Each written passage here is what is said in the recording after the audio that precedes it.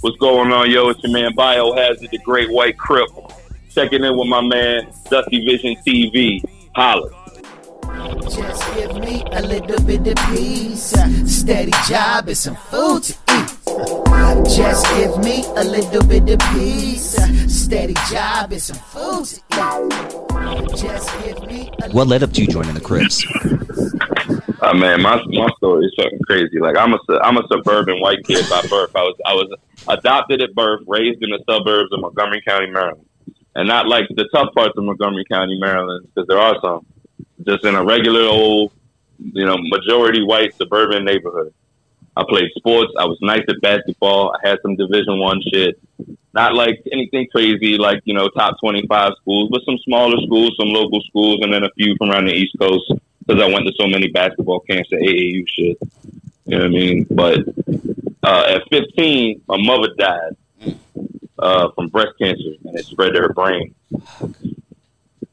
And that fucked me up. I came home from work at the basketball camp one day, and we had her in hospice because she had been in a coma, and we didn't want her to die at the hospital. Fuck that shit. So we brought her to the house. So I would go into the room every night, every day after I got home from work, and just sit with her and talk to her and everything for like half an hour. And I went in this particular day, and I was the one to discover that she had passed. So at that exact moment, the person who I was walking into that room never left that room. Like, I was somebody totally different. Just fuck everything. Yeah, fuck everything. I stopped playing ball. I stopped, not that summer. That basketball saved my life that summer because I tried to take my own, I didn't try. I thought about taking my own life a bunch of times, but I'm not a doer. Fuck that. God. You know what I mean? So, by the way, if anybody feels like they are suicidal, man, get some help. Not worth it. Yeah, man. Anyway. Amen. But yeah, so I just, what kind of threw me into the street life, because I didn't know nothing about no street shit at all, man. Not a single thing. Okay. I was not tough at all. I wasn't a bitch or nothing. Like, I could fight, you know what I mean? But I didn't seek out fights. I wasn't acting like I was Mr. Tough Guy. I was just me, you know what I mean? I was cool. But my father owned a liquor store in Southeast DC. It's actually real close to where the Nationals play baseball now. But at that time, before they were in town, it was definitely the ghetto, and we were the only white people there. And just in our parking lot, if it existed, you could get it in our parking lot. You know what I mean? So I kind of jumped off the porch there after that point, and because I knew these cats already. I've been coming around since I was 8 years old. They knew who I am. I'm the owner's son, but they never disrespect. That's why we let them do what they want. Like, look, just make sure don't nothing fucked up happen to the business and no bullshit goes on out here, and we ain't got shit to say about nothing you doing. We don't know shit. We ain't gonna say shit. We ain't gonna call them for shit. None of that. Do what you do. And then my pops always used to do, like, give back to the community. He'd do raffles. He did back to school giveaways. He did, you know what I mean? Like, he did stuff for the community that he did business in.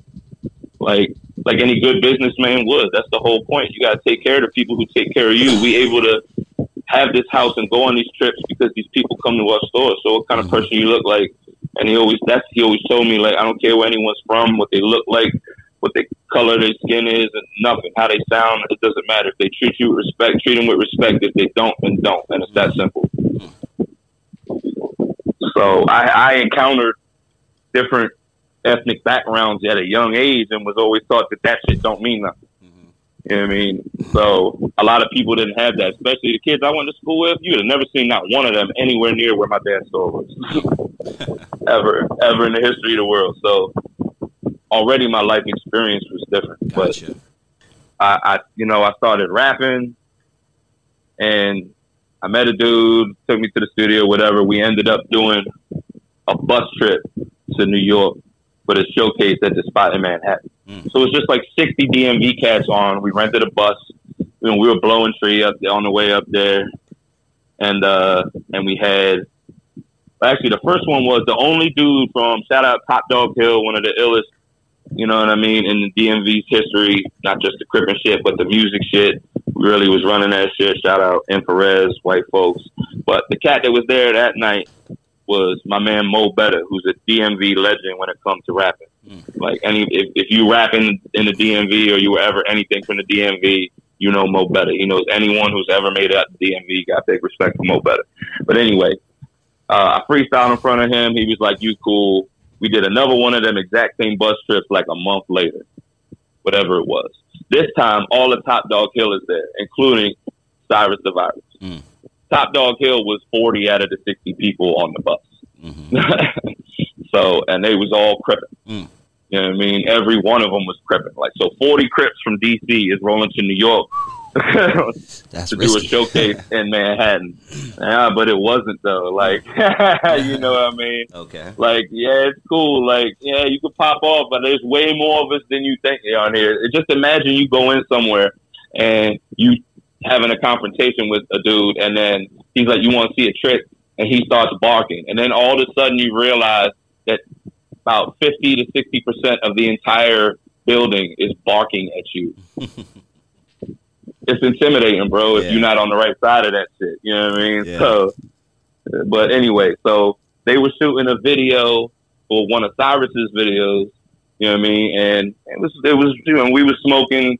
I was green in the gills. I hadn't even smoked in like a year. They were bringing like dragon fruit kush on the fucking bus. You know what I mean? They had strippers on the bus, fucking clapping cheeks the whole fucking ride up. You know what I mean? Like, these niggas is ill as shit. They was doing their fucking thing. You have to excuse me too. I know I'm white, but you know what I mean. That's all you want, homie.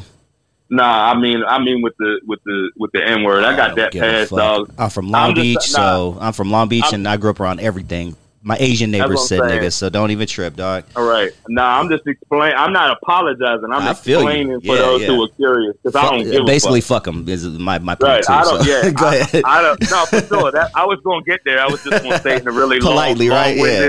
Nice polite way. No, not politely. No, in a long-winded and ignorant way.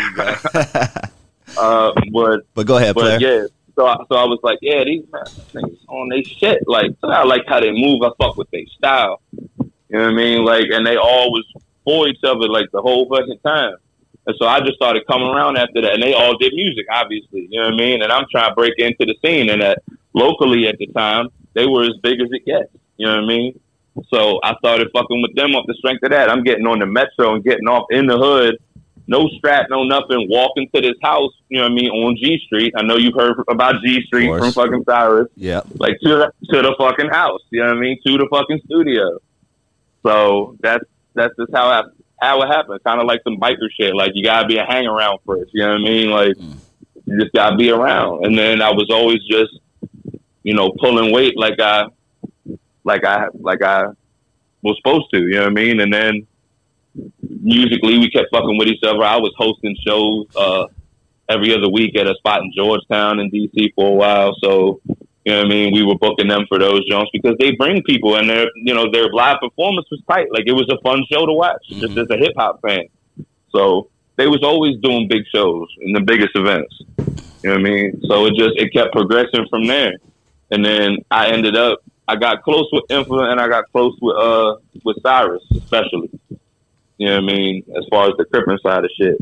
And we did a few songs together, rolled around the hood together, whatever. And I didn't know he was already planning on making me one, but he was. But I pretty much told him, I was like, look, dog, like, you might as well give me one of them flags. And he looked at me and said, why? I said, because I'm going to act like I got one anyway, because I fuck with you.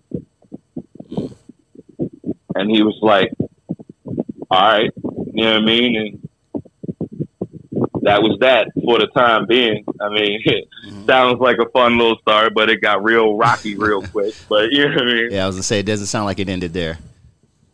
Nah, not at all. Because, like, Cy went to prison, like, right after I came home. You know what I mean?